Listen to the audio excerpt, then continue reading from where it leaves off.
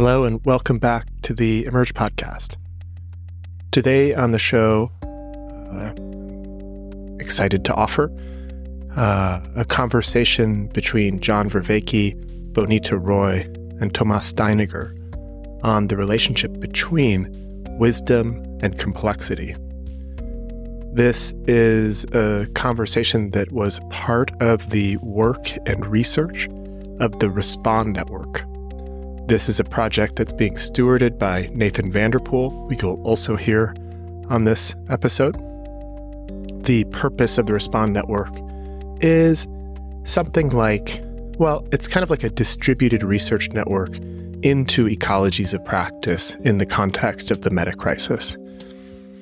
And one of the things that the RSPND network is doing is it's offering a practitioner's retreat. This will be happening August 7th to August 12th in Bergerac, France. And I believe there are still spots available. So if you're interested in really being at the cutting edge of ecologies of practice and how it is that we can build a sort of full stack approach to human transformation, this would be an amazing opportunity for you. And so I've put a link in the show notes where you can learn more about the practitioner's retreat and about RSPND. So please go and check that out if you feel called. And I just want to, as I've been doing before every episode, make a plug for my Patreon. I'm excited about the work that I'm endeavoring to offer to the world, and I can't do it without support. And so if you believe in me, believe in the ethos, the inquiry of this podcast, really invite you to become a supporter on my Patreon, which you can also find a link to in the show notes. As a Patreon supporter, you'll get like kind of behind the scenes look into my process behind the work that I'm doing. I've been sharing presentations and various ephemera from my work that isn't yet ready for the public to see, but in the kind of intimacy of the Patreon community, I feel comfortable sharing. So if you want to get that little kind of deeper cut, you are invited to support me on Patreon. It means a great deal to me, and I'm so appreciative of everyone who chooses to support me. It's really, I feel very blessed. Okay, so without further ado, here is a conversation about wisdom and complexity brought to us by the RSPND network. Enjoy.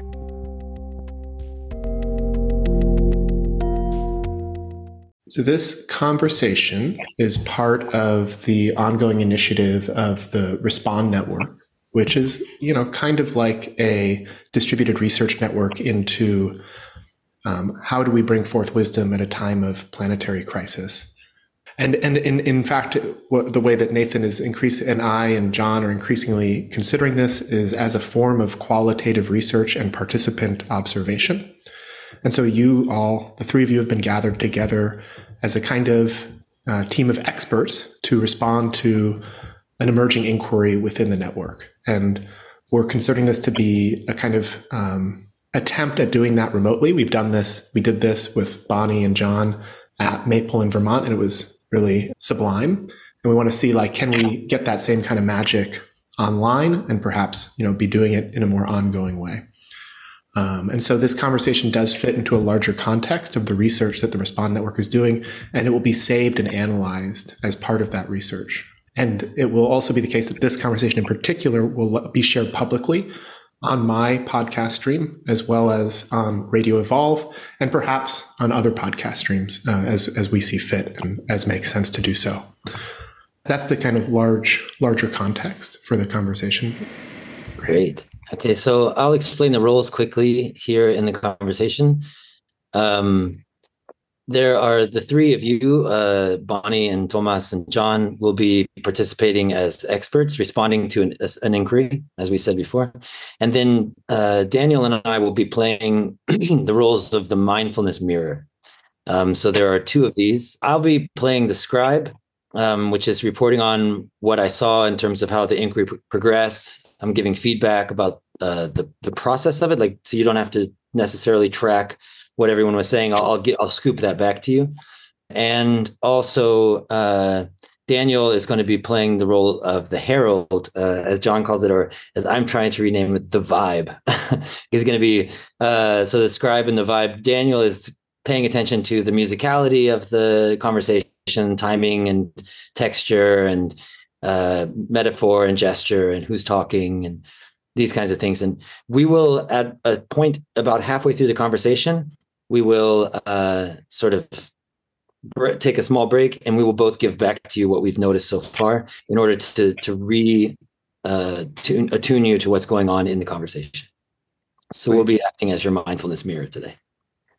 Yeah, so those are the rules. And before we start, we want to just take a moment to remember and reactivate the virtue by which we want to have this conversation, through which you want to have this conversation. There are three virtues that we have had so far respond conversations according to, and they're the same as today. The first one is Sophia. So I will engage in wise conversation by following the good, the true, and the beautiful, when I'll commit to that. Humility is the second. I know that I don't know. And so each of us needs the self-correction of the others in order to pursue Sophia. And then the third is dialogos. So that we will come into good faith participation in opponent processing. So based on my humility, my need for self-correction, I need to take seriously how you're challenging me, how you're looking has something to it. And what can that say to me? How can that shape me and inform me as I shape and inform you through my contributions? So those are the three virtues that we want to commit to: Sophia, humility, dialogos. With that, I will turn it over to Thomas to give us a little context of how this inquiry arose in the first place. Thanks, Nathan. In fact, it came out of a dialogue, or to better say, an interview that I did with Bonnie a couple of weeks ago, where I asked her about the relationship between wisdom and development. And I know Bonnie's context a little bit, had developmental perspectives which are very unique, but also related to other perspectives that we know. But there was something that she pointed out that really stood out for me, because as we talk about development, we talk about basically being able to cope with bigger and bigger forms of complexity. And the way I asked the question, isn't it interesting that there are people who are really able to deal with a lot of complexity, but seemingly are not wise? And there are people who are kind of more simple, to put it that way, in usual terms, but they are wise men and wise women. What is this about?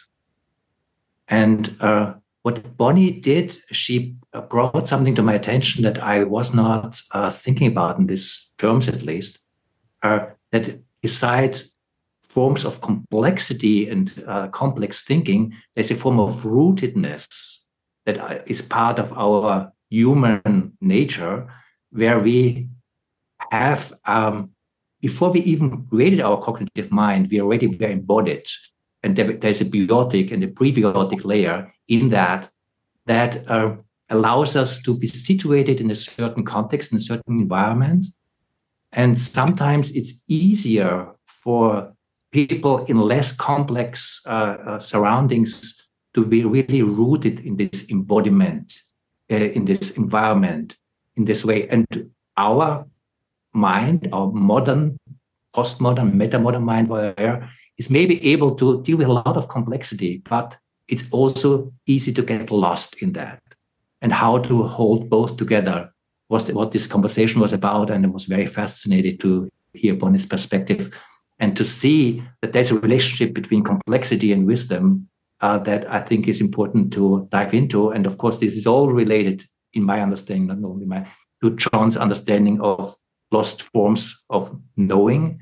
And so I'm very excited to talk about this with John and Bonnitta. I guess we could start simple here and for the audience, and just, we're all aware there's a pre-trans version of this. I don't think we have to go into it. We can check ourselves for it.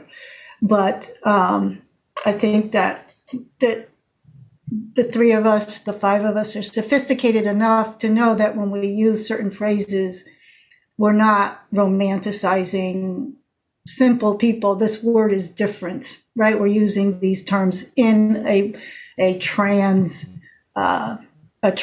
dimension, not a throwback dimension. So I just want to set that out so that we don't constantly revisit that unless it seems obvious that we've made that mistake. I think perhaps implicit. Well, I hope this will turn into a question.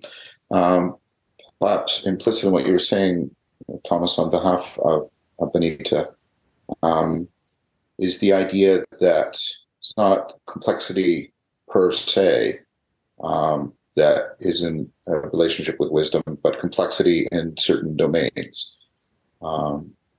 So I take it that, for example, the corporate executive may be able to deal with the complexities of the market in a way that maximizes profits for the corporation.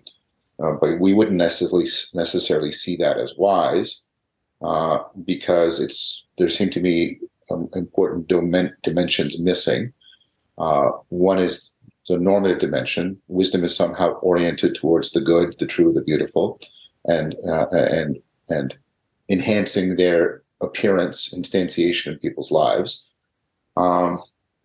And then wisdom also has to do with enhancing individual and collective agency, our ability to address problems. It goes beyond our intelligence in that it deals with higher order problems, the problems that have to do with how our intelligence can be self-deceptive, and also higher order issues around the social, cognitive, cultural domain of agents being very messy, being very dynamically changing, containing real uncertainty, not just risk, because of the capacity for human beings to be endlessly creative. You can see just, for example, in my use of language, I can produce sentences that have never been produced before. And Thomas and Bonnitta and Nathan and Daniel, you're all understanding these sentences. This is an old Chomskyan argument, but the point is an important point. I take it that it's not complexity per se, but it's complexity in domains that have a normative import, and that is bound to, because I think normativity is bound to our sense of producing, protecting, promoting persons, which I take to be cognitive agents that exist in a community of other cognitive agents. That's not an exhaustive definition, but I think a necessary criteria. So we would expect certain domains to be one in which we would look for wisdom, and Plato's always doing this, right? The shoemaker is really good at making shoes, but are they wise? And the idea is, no, they're not wise because that knowledge doesn't have any normative import to it, and it doesn't seem to contribute to the education of virtue, et cetera, et cetera. So one thing I would like to ask is, first, is that part of what was going on in that distinction, that there's a distinction between domains of complexity, and only some of those domains of complexity are relevant to the notion of wisdom? And then secondly, if that lands, perhaps what might those dimensions be? Does the wise person have to be good at baseball? No, clearly not. Does the wise person have to be good at archery? No, not. And so there, I've posed my two interrelated questions. I think we should just have a new conversation here, because with Thomas, we were more like storytelling, and when you come in, John, it becomes much more. There's a more precision that I think you're asking for. Yes. So we'll just not answer relative to what Thomas and I were talking about. Your example, I think we can look at one element of that, and that is complexity in just practical terms goes, let's say, in two different ways. Like the guy who's really good on Wall Street, he's looking at one thing. I want to maximize profits. And in that one little point, complexity, you can get really, really complex. You keep slicing and dicing through the rabbit hole. And so it seems like infinite complexity, but just like you said, once you step back and you say, why am I even doing this? Is it good for the world? Then there's this kind of larger and larger embrace kind of complexity. So we can acknowledge that you can be studying one tiny little point of the universe and find infinite complexity in it. I would argue that's because that our minds are complex, the way our minds work around the problem rather than the problem itself. And I would also then argue that that's a move that the wise person makes. Is there really complexity in this, or is my mind adding complexity? Am I exacerbating and accelerating complexity by the kinds of questions I keep asking about? Like, well, what if I create the data? And what if the data moves faster? And what if I have fiber optics? Like, we're actually complexifying something that's just a myth, right? And so I'm just using these directional cues, like down this little rabbit hole, or do I take in more breadth? And then I'm just going to carry this forward. So that's what I heard you saying, and I think it's a really good distinction. And I just want to carry this forward by this example that I often use to get at complexity. So I go to the doctor, and I don't know really what's wrong with me. The human body's already complex, right? You go to the doctor, you've dramatically increased the complexity of it. Because now you have the human body, the human-to-human interaction, the medical institution, and so this is an interesting way to look at, because usually we would just think, well, I go to the doctor and make it simpler. But the whole system's now gotten incredibly more complex. I don't know what this has to do with wisdom, but right now that's seems like an interesting piece to put in there. There are two things that stand out for me from what both of you are saying. One is the normative dimension that you brought in, John. That wisdom is related to somehow the good, the true, and the beautiful in that. And then when we talk about complexity, also to use one of your terms, what is a relevant complexity? And then, of course, relevant to what? And I think for that, we also have to be aware that wisdom is always related to a certain presence, to a certain situation, to a certain reality, to a certain relationship. So to be wise is something that is not kind of somewhere in nowhere. It's related to living relationships.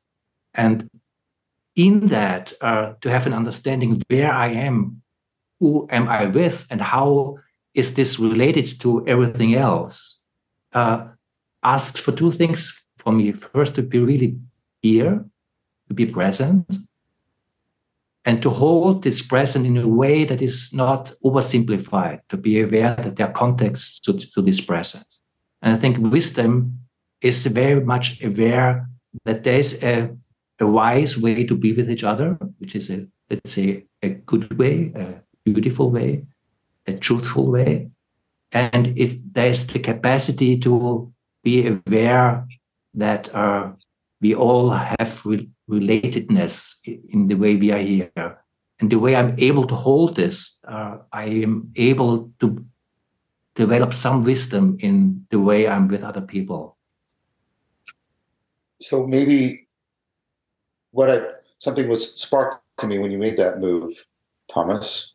Let me see what you and Bonnitta think. I mean, I heard Aristotle's distinction then between Sophia and phronesis, and then that gives us a little bit more refined about the normativity. So Sophia is our understanding of the principles of truth, goodness, and beauty. It's that, right? And the phronesis is the ability, like you said, to make it appropriately present in the situation at hand.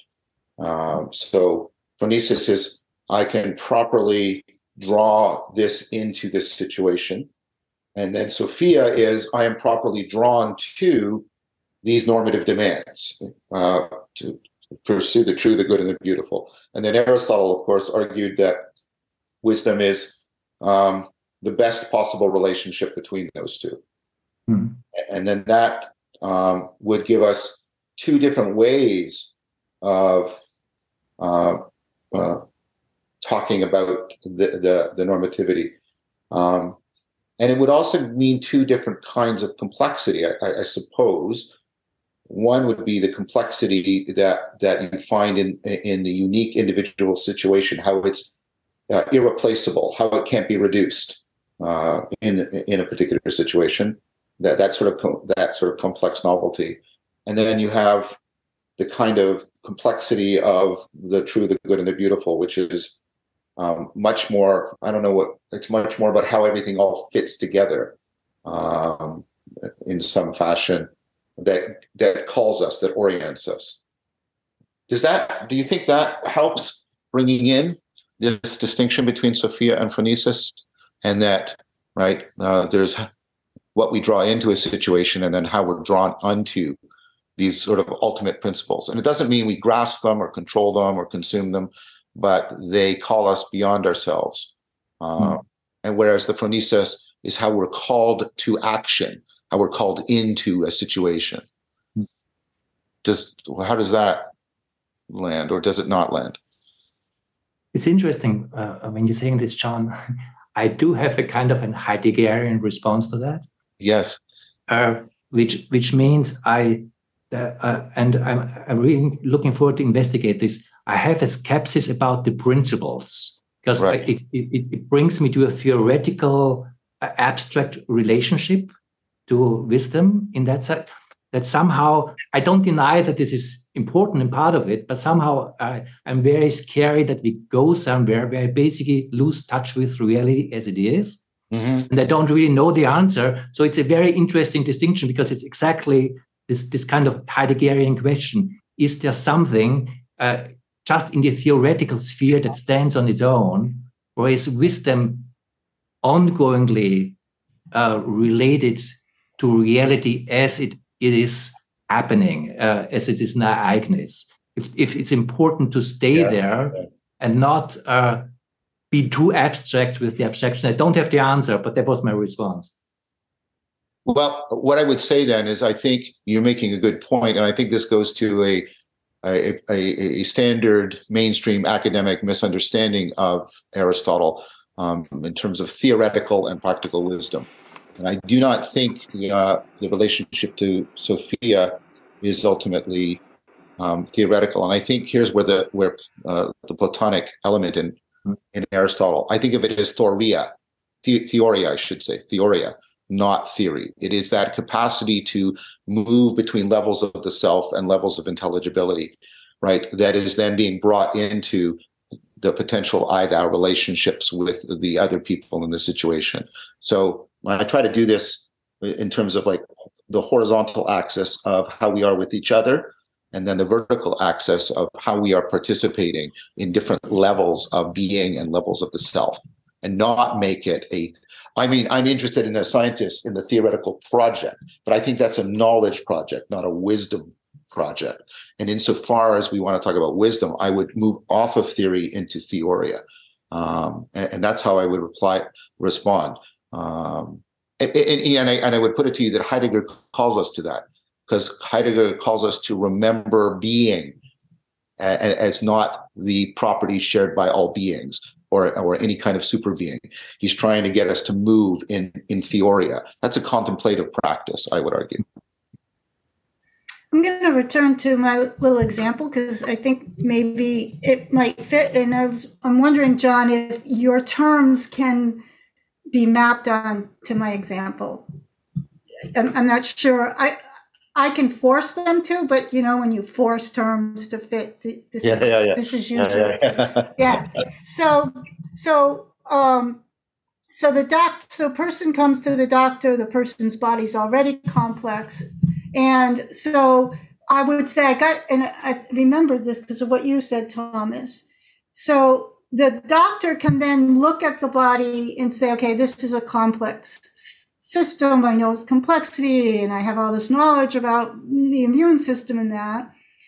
Or then something shifts and he's like, oh, I'm in this relationship with this person and it's asymmetrical, and it's asymmetrical in both ways. There's things that I don't know on that side and there's things. And so that shift was that like when the complexity arises, can I expand again so that I'm both humbled because I know I'm inside this relationship. And then maybe your vertical dimension is, and yet I've expanded my metacognitive so that now I'm trying to consider this system, not that system. So maybe those two moves are maps somehow on what you're saying. I think that what you just did was beautiful. I think that's exactly it. I think what that move from, I'll just use a couple of terms, from the molecular to the personal, right? That is exactly a move between levels of the self and levels of intelligibility, levels of reality. And then, then there's sort of phronesis on both levels. There's the phronesis of how do I interact with you appropriately as a person, which is a normative term, right? Persons are entities to which we have normative obligations, right? And then I drop down to, but at the molecular level, I still have to know, like, how do I properly intervene in the timing of your disease, right? And then wisdom is, how do I best get those to speak to, constrain, and be responsible to each other so I can be responsible both to your personhood and to your molecular existence, which is relevant to your disease. I think it maps perfectly if you're happy with what I just did there, giving it back to you. Yeah. I mean, the terms are still a little, because you have important terms, but you also have your own grammar. So if you say Heidegger, it means something different to me than you. But I think we get the move. So we could work that out. I do see that.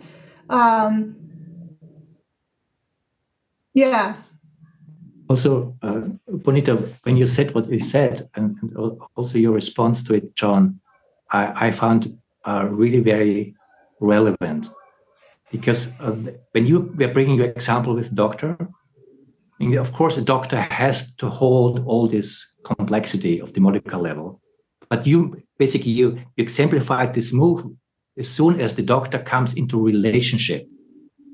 And I think that's also what you said before, John, about theoria, and have a different relationship to theoria, where it not becomes this kind of how we know Western medicine. It's mechanical understanding, where basically it's very difficult for a doctor to not just stay with the molecular level of the relationship, because basically becoming a mechanic of medicine and not having a living relationship with the patients. But what you're describing, and where I would say there's wisdom showing up in the profession of a doctor, where somebody holds all this complex wisdom, but something is opening up that is really in relationship, that holds a different form of complexity, living complexity of the moment interacting with the patient, what the patient needs, what the roles are, and the personal relationship, all that. That's all something that comes out of the capacity to be in a relevant way as a doctor with the patient, in a way that leaves behind the abstract complexity, but comes in the real here-ness and now-ness with this patient, but being still a doctor. Yeah, that was well said. That just lands very well for me. I guess the issue is perhaps then like the technician, has a way of sort of accurately representing and manipulating the world. But the wise person knows how to, it's more a notion of fittedness and connectedness than it's an issue of accuracy of representation that affords manipulation. Now, the doctor has to have some of that, or they're not going to help you. But if the doctor's only that, we say things like they don't have a bedside manner, or they're not actually treating persons, they're just treating diseases. We have these slogans for picking that kind of individual out, and I think they're well placed. And so then the issue that for me again is, right, it's like we have this relatedness this way, but also implicitness is the relatedness between the levels, because the doctor is not only fitting, but trying to get these different levels to appropriately be related to each other. Because if he emphasizes the personal at the expense of the molecular, he's also a bad doctor, right? He's also a bad doctor that way. And there was a doctor like that in my past. He was a great person to talk to and visit, but he wasn't particularly good at helping me with the disease, right? And so it's like it. I guess I'm trying to say there's a kind of complexity that's intrinsic to wisdom itself. Not how it's responding to the complexity of the world. It's about trying to balance this horizontal and vertical, or however we want to talk about it. I'm sensitive to what you're saying, Bonnitta. We got to be trying to speak to each other, not just speak at each other. But there's something about this management this way, the relatedness this way, the relatedness this way, and then how those two are related to each other. That seems to be really, really crucial when we're talking about wisdom and complexity. And I think those are, and I worry about Bonnitta's critique here because it might be relevant, but I think that's a complexity sort of intrinsic to what wisdom is, as opposed to intrinsic to the environment that wisdom is addressing. Did that make any sense? It's not necessarily that you're in a very complex situation relative to your knowledge, but nevertheless, you're trying to do something very, very sophisticated by like balancing the phronesis and the Sophia appropriately to each other, dealing with the novelty, dealing with the uncertainty of that situation, while still trying to respect what's normatively appropriate. I'm trying to make a point here about there's not only a complexity outside of wisdom, but there's a complexity inside of wisdom. It is a dynamically self-organizing, self-complexifying thing. That's what I was hearing out of what you were saying, Thomas. I think that's what my first question was trying to get at. I mean, we have this one word, complexity. Yes. And it has to do like multiple jobs.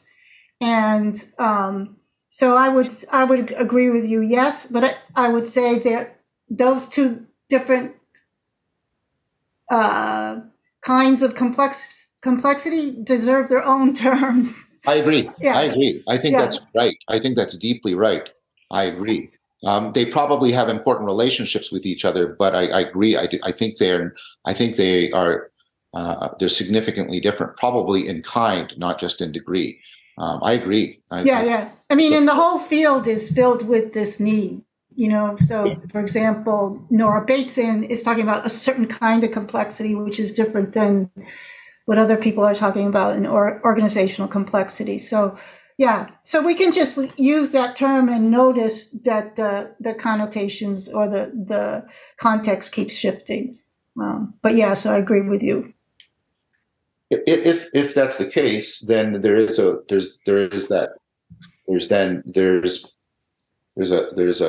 self-knowledge, not autobiographical self, but knowing awareness of that. I'll call it I'm not happy with these terms of Bonnitta, but forgive me. There's a part of wisdom that is, directed towards this internal complexity, and then there's a part of wisdom that's directed towards the external complexity, sort of the self-knowledge, world knowledge directions. I don't even like these terms, but I'm trying to point at something. I very much agree with what you're saying, John. And what comes to me, and I'm interested how you respond to that, is there is this self-knowledge and the internal complexity, and let's call it the world knowledge. Yeah. And there is also the need to hold both of that. And there is also the need to forget all of that. Which which I would say is a certain form of knowing, where I am able to hold this inner complexities, and I'm able to relate to that, but somehow I'm so much letting go of this that something different comes from a different place that creates a flow state that allows me a different access to also the different forms of complexity that we are talking about. That's really good. That really lands very strongly for me. So let me try and say it back to you in how I would say it, but then we'll negotiate how we can both say it together, if that's all right, and all of us say it together. I'm hearing you that the wise person is also open to like following the logos. It's open to emergence of new intelligibility, new ways of relating, new fittedness. And so part of what they have is they have to let go of the cognitive closure that their knowing has, and opening it up to being importantly surprised by emergence. I'm struggling for words here, but is that like I think there's something deeply right about that, right? There's this self-knowledge and world knowledge, but then there's the third that shows up, and that we are responsive to it and responsible to it. Am I hearing you correctly? No, you hear me very well here. What comes to my mind, just as an image or as an example, is very simple: playing music. Yes. Yeah. It's an example. I think that everyone has an intuition of that you can really kind of know your instrument and know the melodies to play, but there's a certain mastery that opens up when you let go of all of that. Yeah, it only comes after you master this. Yes. Exactly what you are talking about. It does not come before that. So also to bring that in, but there's something where music becomes only really music when there is this emergence, to use also this term again.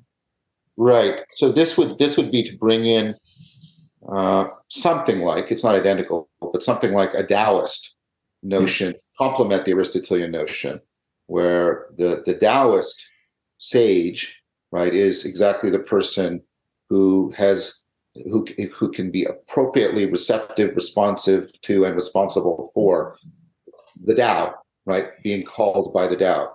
I think that's deeply right. I would be very suspicious of someone who claimed only an Aristotelian model of wisdom, because of, we're definitely being subject to ethnocentrism, but we're also losing out on, it's that state, right? It's that pung. It's that receptivity to spontaneity that is nevertheless not chaotic, right? It's like the jazz artist too, right? Exactly. You can be receptive to the spontaneity without breaking apart or becoming arbitrary, right? You don't play jazz just by randomly spewing out notes and stuff like that. It's interesting that you bring that, because that's exactly how I would word it. And one could say, if we bring it to a cultural level, that the lack of wisdom of our Western culture is maybe also that we too one-sided went into this Aristotelian direction of all of that. And somehow my interpretation also what Heidegger did is a Taoist move on this in the tradition of the Western philosophy. But you see, making the point that something completely different is needed, that we can open up to some wisdom in that, because otherwise we just become instrumentalists, technicians, scientific people in whatever we are doing. But we need all of that. There's also a necessity and a virtue to this Aristotelian dimension. But how can this be brought together is on a cultural level, a very deep question for how we can develop a wise culture. I agree with you. I suppose I understand the history you're pointing to. I think there's other histories, even in the West, of understanding, especially when they emphasize the theoria, I should say. I don't know why I keep making that mistake. The theoria. For example, there was a standard interpretation of phronesis as using what Aristotle called the practical syllogism, and therefore it was reduced to logic. But you get a lot of people before and after Aristotle picking up on that phronesis is something much more like relevance realization than it is a practical syllogism. It's this ability to sense into a situation. It's what people, I think, are trying to connote when they use conjoined terms like streetwise. They know a streetwise person has phronesis. They know how to find what's relevant and how to solve problems in that domain. I think you're right that the logical interpretation of Sophia and phronesis became predominant. But I do think that, and this goes towards Bonnitta's sense, which I want to somehow get into the conversation about rootedness. I think we can use the Taoist practices to recover and therefore root ourselves in our own tradition better. And so I think that's I guess what I'm worried about is I'm worried about the opposite. And you invoked Heidegger as potential bridging here. But I'm worried about like thinking that this ability to, I'll put it this way, to catch flow is somehow alien or foreign to our own wisdom traditions. I think there is a way, especially through the help of other cultural lenses like Taoism or Buddhism, by which we can recover that within our own tradition. Because I do think there's, and this is the Confucian dimension of wisdom too. I'm doing what I'm talking about here, which is, right, you want to be appropriately rooted in, your tradition and your culture in order to be appropriately wise. Does that make sense as an argument? I think that one of the things that's happening here, I'm trying to stay with the way this conversation is going, so it's not the way I would usually say things, but I think we're limited by our mental models of dimensionality. And I'm going to give an example after I geek out on this. So, for example, when we say rootedness, we say, okay, from the root, then we can complexify or something. And I think that's a mistake. I don't think that actually maps on this process of developing and becoming more wise. I think, my friend Tom Murray has a whole article coming in the Oxford Handbook of Development, where he calls these wisdom skills, because there's we're always in the middle of things. Mm-hmm. And then as moderns, we tend to complexify, but we're actually looking for what's beneath that. We're looking for what's more in the rooted direction. But I can't see a person as a doctor and start from the deepest root of the problem, because I can't get there. I can't reboot all of human history and start from square one. But wisdom is always trying to access what's beneath this moment. But because of the way we are, we only have the ability to blah, blah, blah, blah, blah, and get complex and then look at abstractions. But when we forget that, and then you get this shift and you realize, this is, and now the thing is, you asked about causality. When you're here, you have much more causal power. much than being up in here. And from down here, this looks complicated. So let me give you an example. I was on a call yesterday with the people of the organization called Ademic. They're an educational institution that wants to build sacred societies. And we're coming out with our first magazine. And, you know, we're all intelligent people. We all know each other very well. Been working on this project for a long time. And so here's the question. What's the editor's introduction going to be, right? Because the introduction has to set the pace for the first magazine of all magazines and on and on. And so we start talking, and we've got this interesting idea and that interesting idea, and very rich conversation, and it's getting intellectually very rich. And then it dawns on me, like, because the topic is education. And I'm like, it's in your own title, Sacred Societies. The move is to recognize that learning is already sacred. Like all of a sudden, like if you just can tell, like I'm a teacher and I've entered a sacred relationship with the child, it's already sacred. So how now with that reframe, I get this hit. Oh, now I understand education in a sacred society. To notice that it's sacred, to notice that because we can learn is a sacred gift from the universe. We don't have to learn how to learn. I mean, you know, and that everything is arising with this natural intelligence. How do I work with that? So then, of course, from that hit, then you have to write and you have to compose interesting sentences. But I think that this notion of the process is, you know, you can complexify here, but this move always feels like it gets to something more fundamental, but not smaller, more fundamental, but more encompassing. And so this is where our mental models are hard, because we think when we're getting more complex up here, in a way, we get more encompassing. But, you know, if I understand E = mc squared, I understand a lot of the universe, right? So there's like you get underneath, you have more causal power, and somehow it's more encompassing. But I think this is hard because our mental models are it's hard to imagine something that has those relationships. Which relationships, Bonnitta? That has a relationship to something.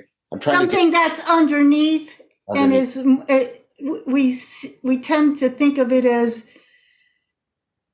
it's, in a sense, it's a simpler principle. So we think of it as smaller and maybe less complex. Yeah, this is just a clarification question. The invocation of sacredness, was that only in the example, or that the relationship to the fundamental is a relationship to something sacred? Both. Both. Okay. I mean, in a different conversation, it would be a different word, but there's always, seems to me in many cases, it has that same kind of,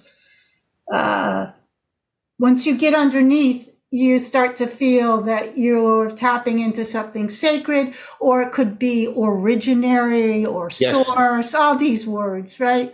You get the feeling that it's more rooted. All these words are the same word, yeah.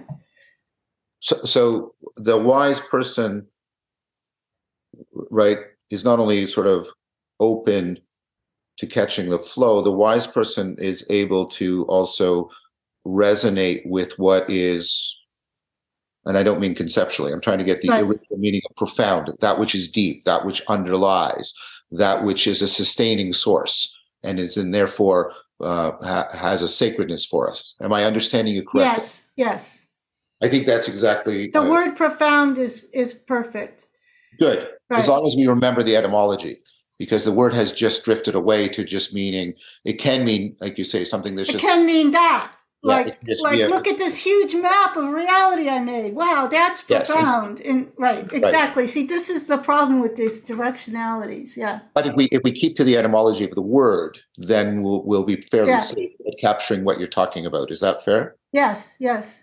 I think that's right too. I think, and I have to say, I feel like we're catching the logos here in that we are following each other and we are uncovering dimensions, and not in some haphazard cacophonous fashion, but the dimensions are unfolding as relevant and related to each other, but also distinct to each other.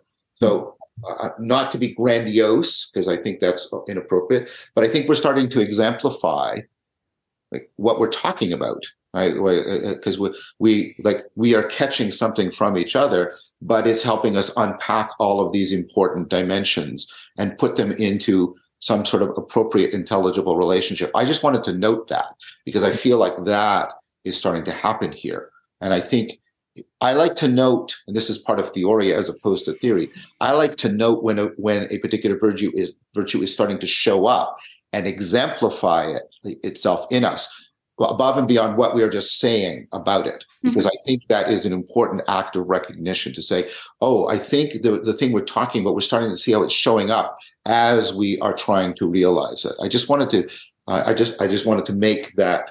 I just wanted to acknowledge that. You just made Daniel's job much easier.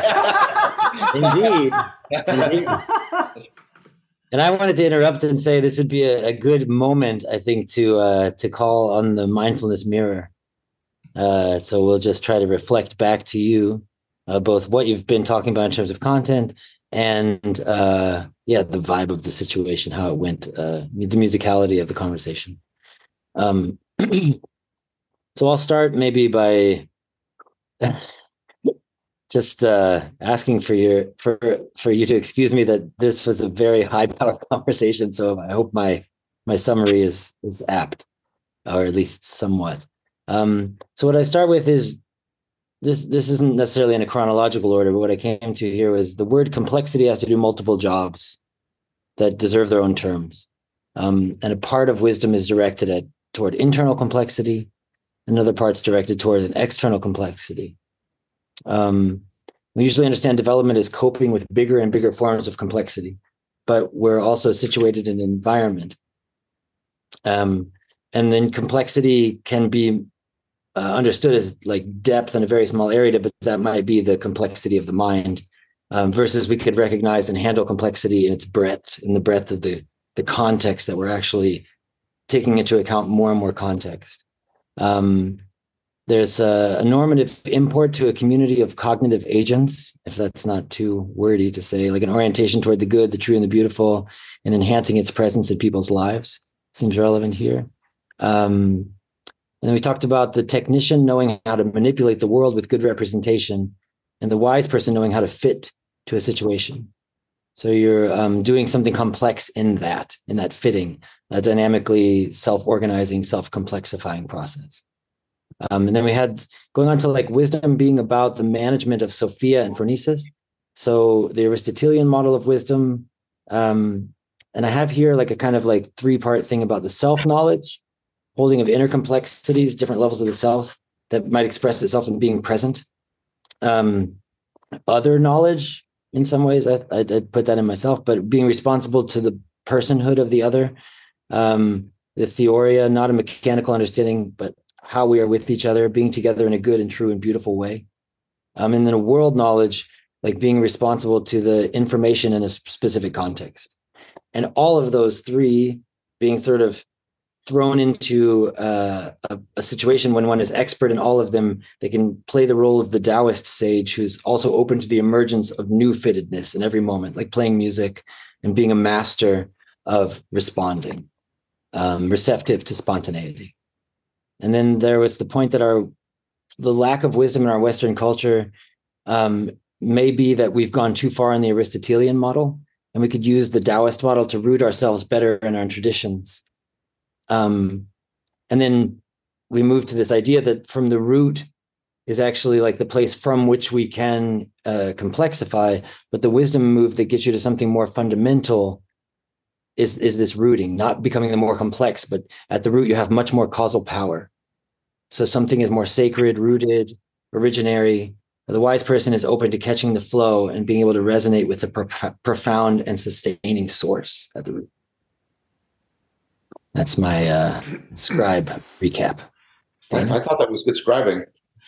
Great. Yeah, very much so. And I'll attempt a kind of vibe reflection. So this is the first time you've ever done this. So what I notice is that if there's a temperature to the conversation so far, it seemed a little bit cool to me, maybe with like moments of real meeting and kind of resonance and kind of intensity. My sense is that at the beginning, there was a lot of time where the group was sort of trying to find a basis for resonance and shared inquiry. And that really started to heat up just in the last maybe 15 or 20 minutes. And then just noticing in terms of speaking, it seems like Bonnie and John are speaking more than Tomas. And I get the sense that Tomas is really intensely listening and playing an important role in terms of holding all the perspectives that are being shared. But again, he's speaking less. So I'll reflect that back from a vibe perspective. That lands with me. Yeah, thank you, Daniel. And I like this calling it the vibe perspective. That's good. Great. So now we can just, taking all of that in and everything that's been said, re-enter into the conversation as you feel appropriate. I'm wondering, given the last thing I acknowledged, whether or not the two of you think this is also something about the wise individual. The wise individual is capable of recognizing, sorry, this is going to be clumsy, but that, and I'm not claiming I was wise. I'm just trying to use it as a launching point, right?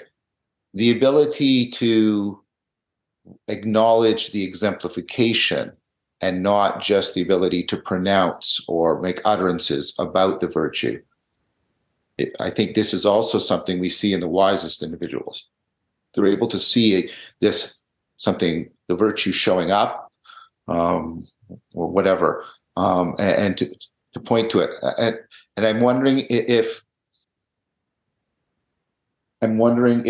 first of all, if that lands, and then secondly, if that is connected to this resonance with sacredness. Is it part, like, if we're rooted, I'm getting towards a question here, I think, if we're rooted in the way Bonnitta is suggesting, does that actually help us to notice the exemplification of wisdom or of virtue, and thereby enhance other people's and one's own ability to respond to it, to be responsible to it, to enter into recognition and relationship to it, as opposed to just conceiving it. So the rootedness affords exemplification, which then calls us to a more I-thou relationship with it. And is that part of the experience of it being more sacred for us? That's what I'm asking. If I may directly respond to that, John. Yeah. Because I very much agree. And I would like to directly bring it back also to the example of sacredness that Bonnitta was bringing before. Because my response to it was just a recognition of the truth that she was saying, how when she was describing the situation she was in, when she was pointing to the sacredness or the profoundness, whatever word you want to use, something was right. And it was obvious to me that this was the important level to come from. The point is, I'm not really able to argue that with my mind. I could drive it. It's more an intuitive insight that there's something profound that she hit. And I think it is important for me, for example, to respond to that in the way you were just saying, John, to basically acknowledge when wisdom shows up. And there's also something where I'm aware that I'm aware of something, but maybe my cognitive understanding of this is not adequate to do that. But still, in the way that I am aware. This is profound. This is important, because it was not only important as a story, it was also important as a moment in our conversation, because something showed up that for me exemplified wisdom that I find relevant for the whole conversation. In that sense, it is also important to say that, because then it becomes obvious. Yeah, there was two things for me. One, I was sort of sensing, if you'll allow me, the wisdom that was emerging between us. But I also had that moment where Bonnitta was sort of shining, right, with this. And that's why I wanted to slow down and really make sure I was keying into you, because you were doing this gesture with your hands and you were shining something. And I really wanted to make sure I was getting into right relationship. So maybe I was pointing a little too much to one another. Both of those were happening for me, Tomas. I was getting both of those exemplification, both what was happening between us, but also what was happening like in Bonnitta as she was exemplifying the rootedness that she was pointing to, and I could really feel it. And I wanted to slow down. I wanted to make sure I caught it as opposed to just thought about it. So yes, very much. And so am I hearing you right that you would acknowledge that capacity of acknowledgement, recognition, right, is also something that's central to the wise person? I think it's a very central part, because it is the capacity to respond to wisdom as it shows up. Right. And also to respond from a place that is maybe more from a rooted place than my kind of cognitive capacity to now explain why this. Maybe I cannot, maybe I can explain this, but I can come from a place where I recognize and where I also have the guts to respond to that. And then, if that is so, wisdom can show up in the conversation or in the situation in a way, because it becomes recognized. And even if I'm responding to something that doesn't qualify in the end, there's something in the opening to take the risk that allows wisdom to really show itself. I think that's very well said. There's something I wanted to be in right relationship with, and then there was, like I said, Bonnitta really sort of shone for me in that, and I wanted to. I didn't want to just snapshot it with thought. I wanted to. I'm sorry, I'm struggling here, but I wanted to be in right relationship and comprehend. I wanted to catch what was happening in Bonnitta. That's the best word, the best way I could put it. And I think this is really important. Bonnitta, did you is any of this landing for you? Did you get any sense from your side of anything happening around that? Or? Yeah, I mean, one small thing is that in the example I gave, it's not a trivial thing, is that wisdom, I think, shows up more easily or more prominently when you are working on a specific problem. I mean, this is something I argue kind of a little bit different than you.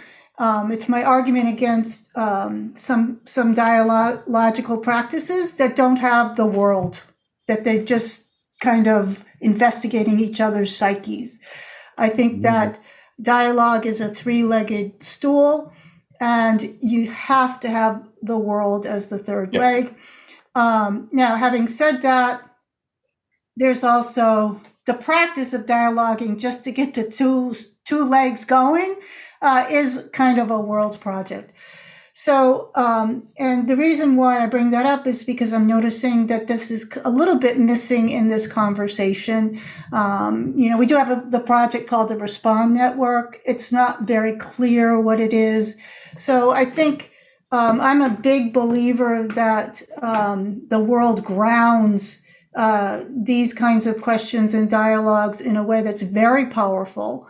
So I just want to say that because I was contrasting while you were talking. Why is this not like try to listen and kind of do the same thing? And I think it's because of that. We're producing a magazine. It's very clear. We have deadlines.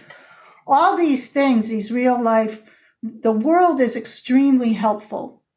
So I want to point that out. And the other thing that I want to note is what Tom has said. This is a very interesting thing you can listen for. And that is when people start saying, like, when does wisdom, it showed up. What does that mean? Like, it showed up. And the sense of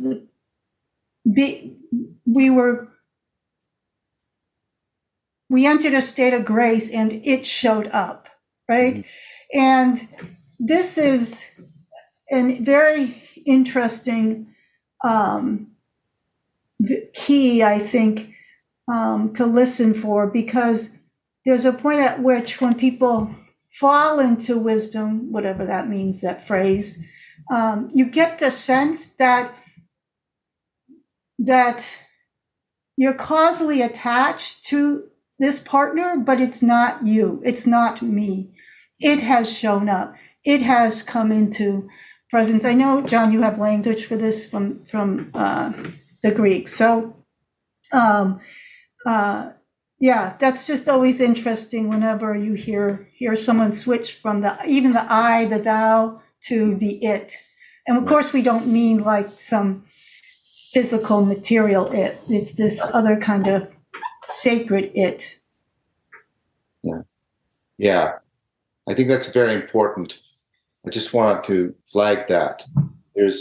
People use it that's beyond the I thou as opposed to beneath the I thou, and they are often uncomfortable in just the way you've indicated, because we, of course, automatically assume the it is like a manipulable object that is standing reserve for us and just there for our use, whereas what they're trying to point to,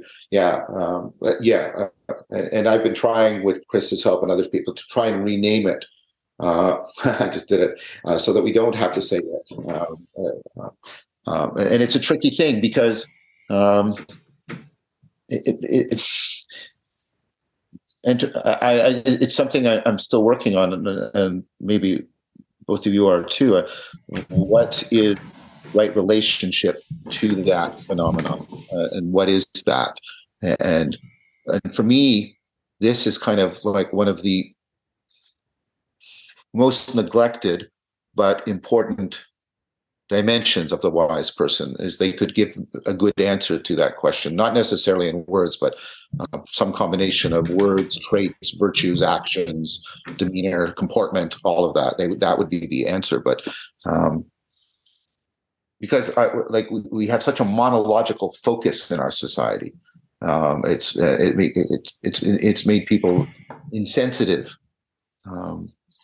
And it's like when we're doing these practices in the workshops and people recover that, and they get the sense of intimacy not only with other people but with the logos or the Geist. And what's really interesting, and this is to try and weave it back. I'm making an observation here. I don't know what theoretical status to give it, but when they realize intimacy with the third, that somehow also carries them into a recovery, in almost Tolkien sense, of an intimacy with the world. It sort of opens them up to, rethinking how the world can be present to them. I'm struggling a little bit here, but we might be tempted to think, you just do a kind of spiritual bypass. You go up and you get all up in here, and you're just about the we space and everything. And Thomas, I'll ask you if you found this too, but when people start to resonate with the we space as another term for, I find that sometimes that becomes something that carries them into the depths of the world, or they start to think about the world or or reality. And I don't mean conceptually. I don't mean they're talking about abstract concepts. They feel like they're falling in love with the world again, not just with other people and with themselves. That's what and for me, there's that right. There's that aspect of Thomas. Does this make any sense in your experience with? It makes a lot of sense, and what comes to me is also that there are, to my understanding, two different understandings of world here that we're talking about. Right. Yes. One is the world out there, but the other is basically the world as this undivided wholeness we are part-taking. Yes. And when people speak that way, this undivided wholeness that we are partaking shows up. And then it's also, you can call it an it, but basically it's the world as a wholeness that is not separate from myself, and it's not separate from the conversation, and it's not separate from the world out there. But there's a wholeness showing itself that also becomes, because it becomes obvious, it also has its own intelligence in that. So somehow the intelligence changes because of things coming together and we coming together. It's interesting also when Bonnitta brought this about the world missing, I had a very interesting experience because I first again felt for me, that's right. Something felt right in this moment. But also I felt very with Bonnitta. It was kind of a there's Bonnitta, there's me. I felt together in the experience that she was sharing. And that's maybe the world that you are pointing to, John. Mm-hmm, mm-hmm, mm-hmm.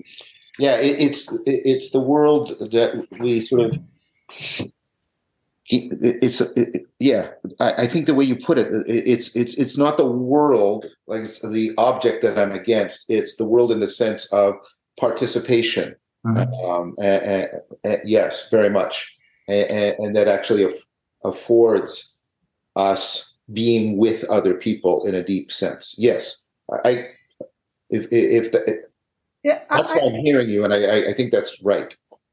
I think we can drop a little deeper now based upon how this is moved. And again, it's directionality. And so that was beautiful. Thank you, Thomas. And when the it comes up, this is what I want to say. You can't be in love with the it because it's an incredible experience of humility. The it loves you unconditionally, 100%. And there's nothing you can do in return. Nothing. There's nothing you can do in return when it shows up. And so it's not dialogical. It's not an I thou. It's using this term. There's nothing you can do when it shows up. It's incredibly humiliating. You are propelled by that.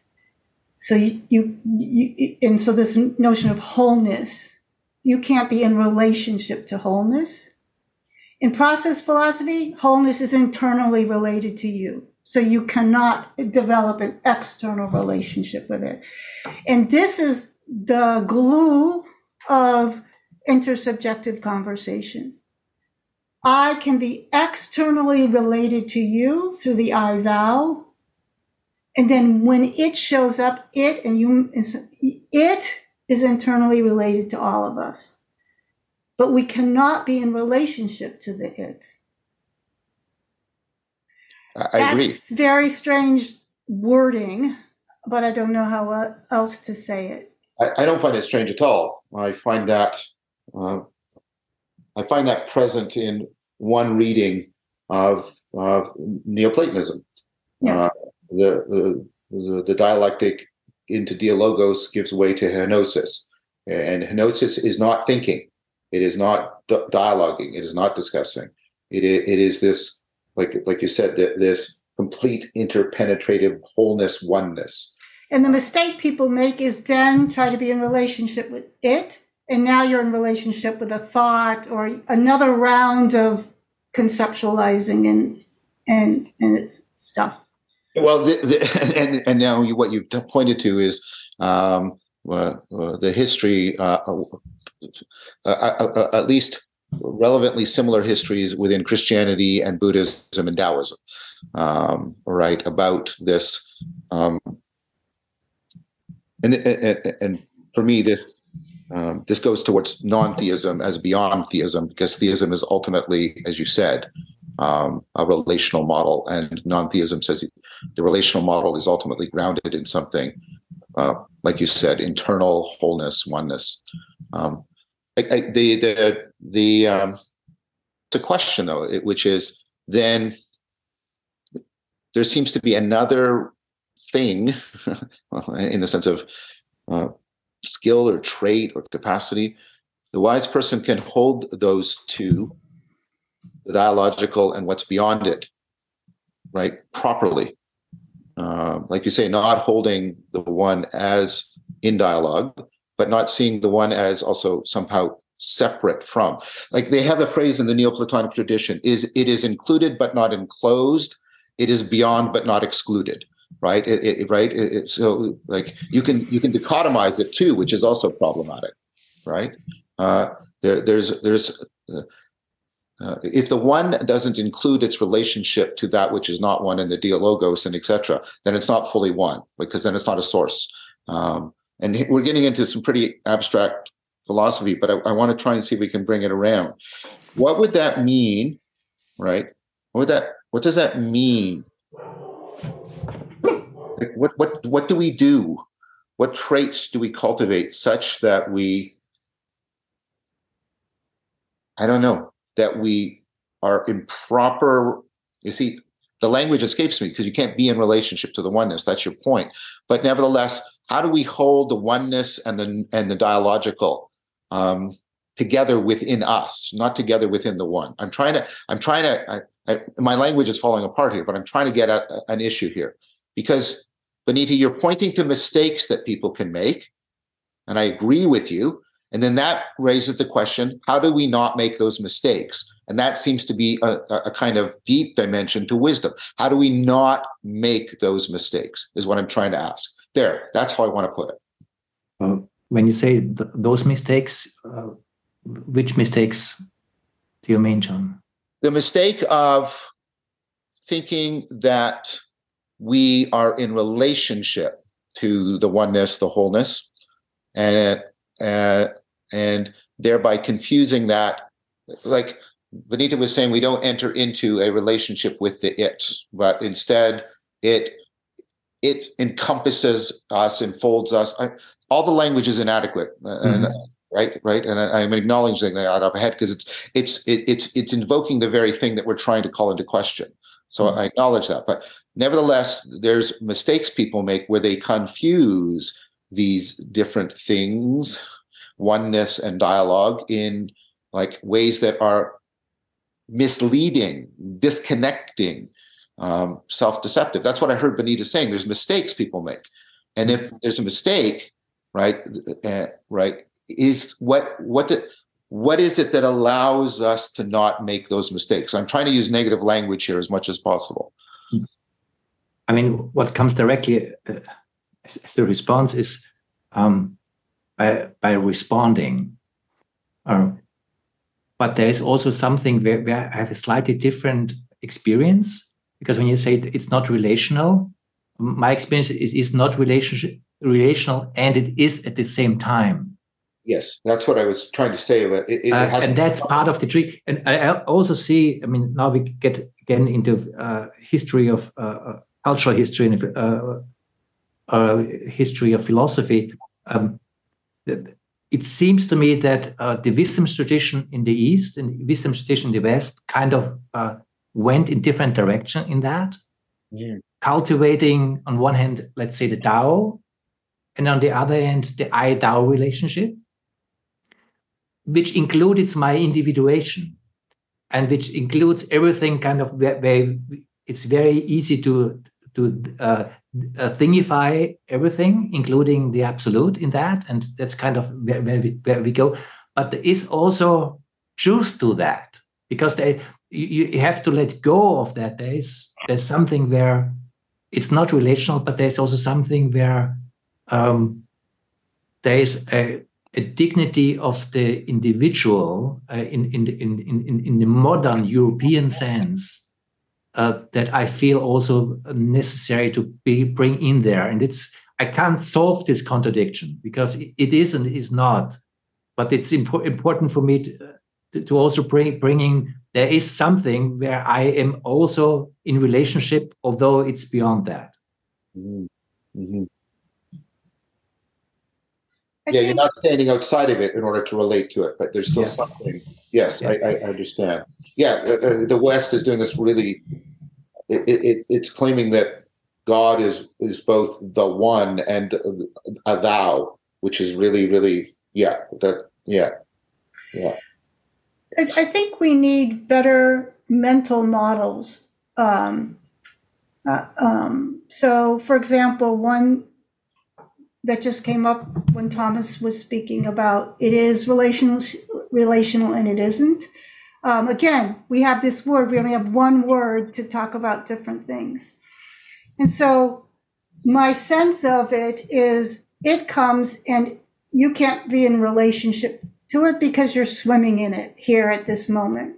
The interesting thing, it turns out that, it's impermanent. It comes and it's passing as soon as it comes. This is the nature of everything. But it's as if it doesn't pass like go somewhere. It gets absorbed in everyone there, and it eliminates itself by being absorbed into the individuals, and then their dialogue changes.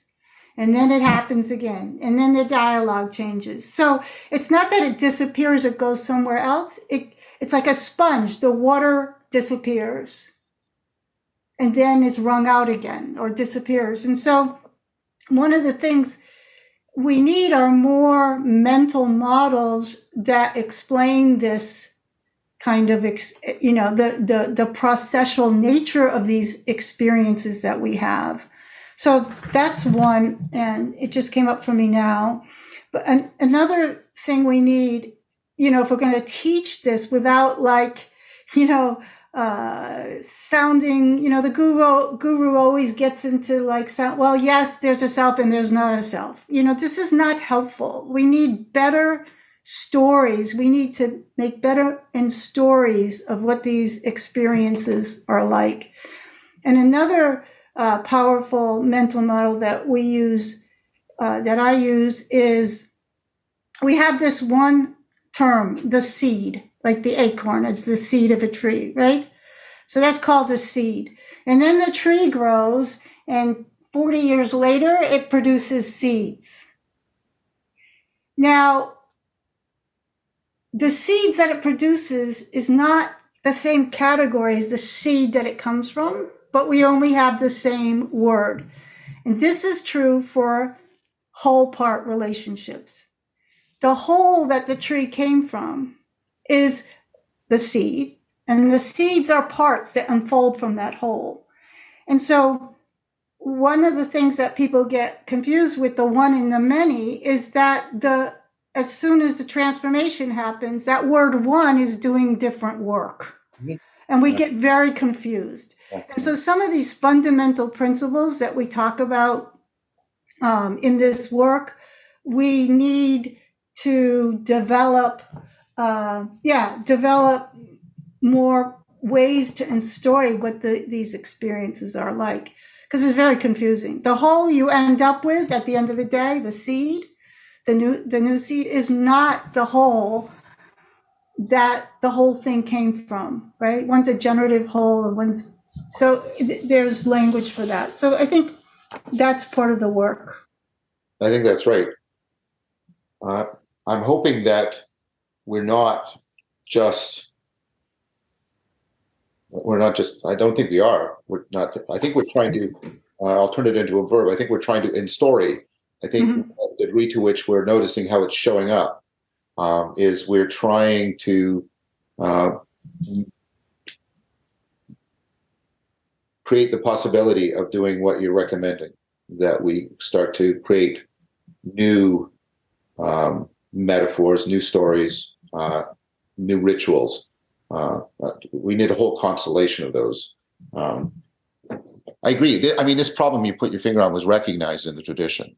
The one at the apex of Neoplatonism is not the one of counting. It is not the one of individuation, right? But coming up with, I liked your water flow metaphor. I thought that was really good. It was very Taoist, but I really liked right for that. We only had down this up to 2:30, and I do have to go at 2:30. I feel bad about this because it feels abrupt, but I have a commitment that I do have to go to. Although I think, if I may, I think ending on Bonnitta's proposal is a good provocative way to bring it to a close. But this was a good beginning to my mind. This was a very good beginning. Cool. Well, thanks, everyone. Are you guys going to scribe and vibe? Yeah. We should do one. Can we do one more scribe and vibe? Sure, we can scribe and vibe. I guess John can catch it on the listening after. So from the scribe perspective, wisdom became present between us, or something became present between us. Bonnitta was kind of shining forth with a rootedness that John wanted to catch. He wanted to catch what was happening in her, something beyond a sort of cognitive snapshot of what's happening right now, but something deeper.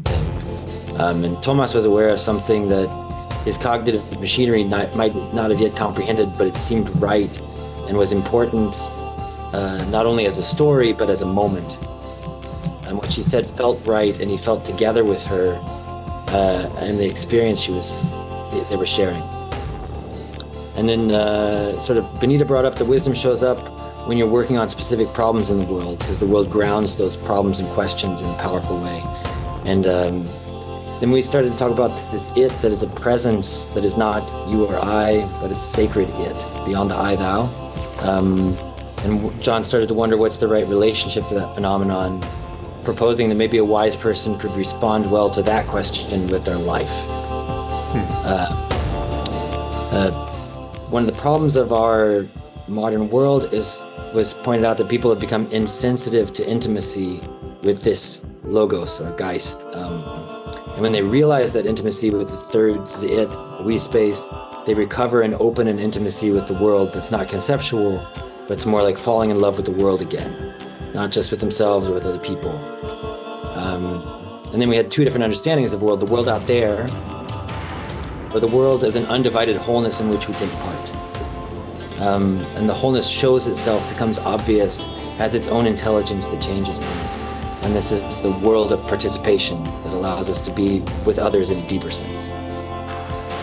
People make the mistake of trying to relate to the wholeness as a thou, was the initial thought, but it is and is not relational at the same time.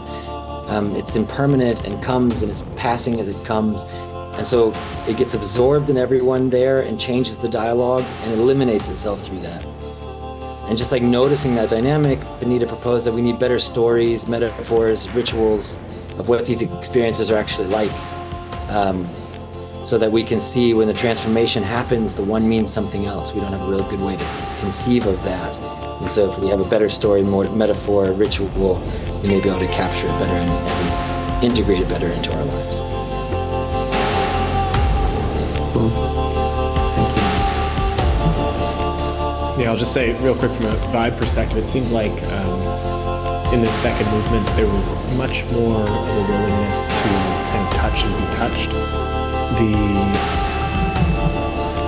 sort of human element of the conversation, it felt much more like there was contact happening, and the level of like kind of conviviality seemed higher insofar as there was more ability to challenge. And so that was what I was striking from a vibe perspective.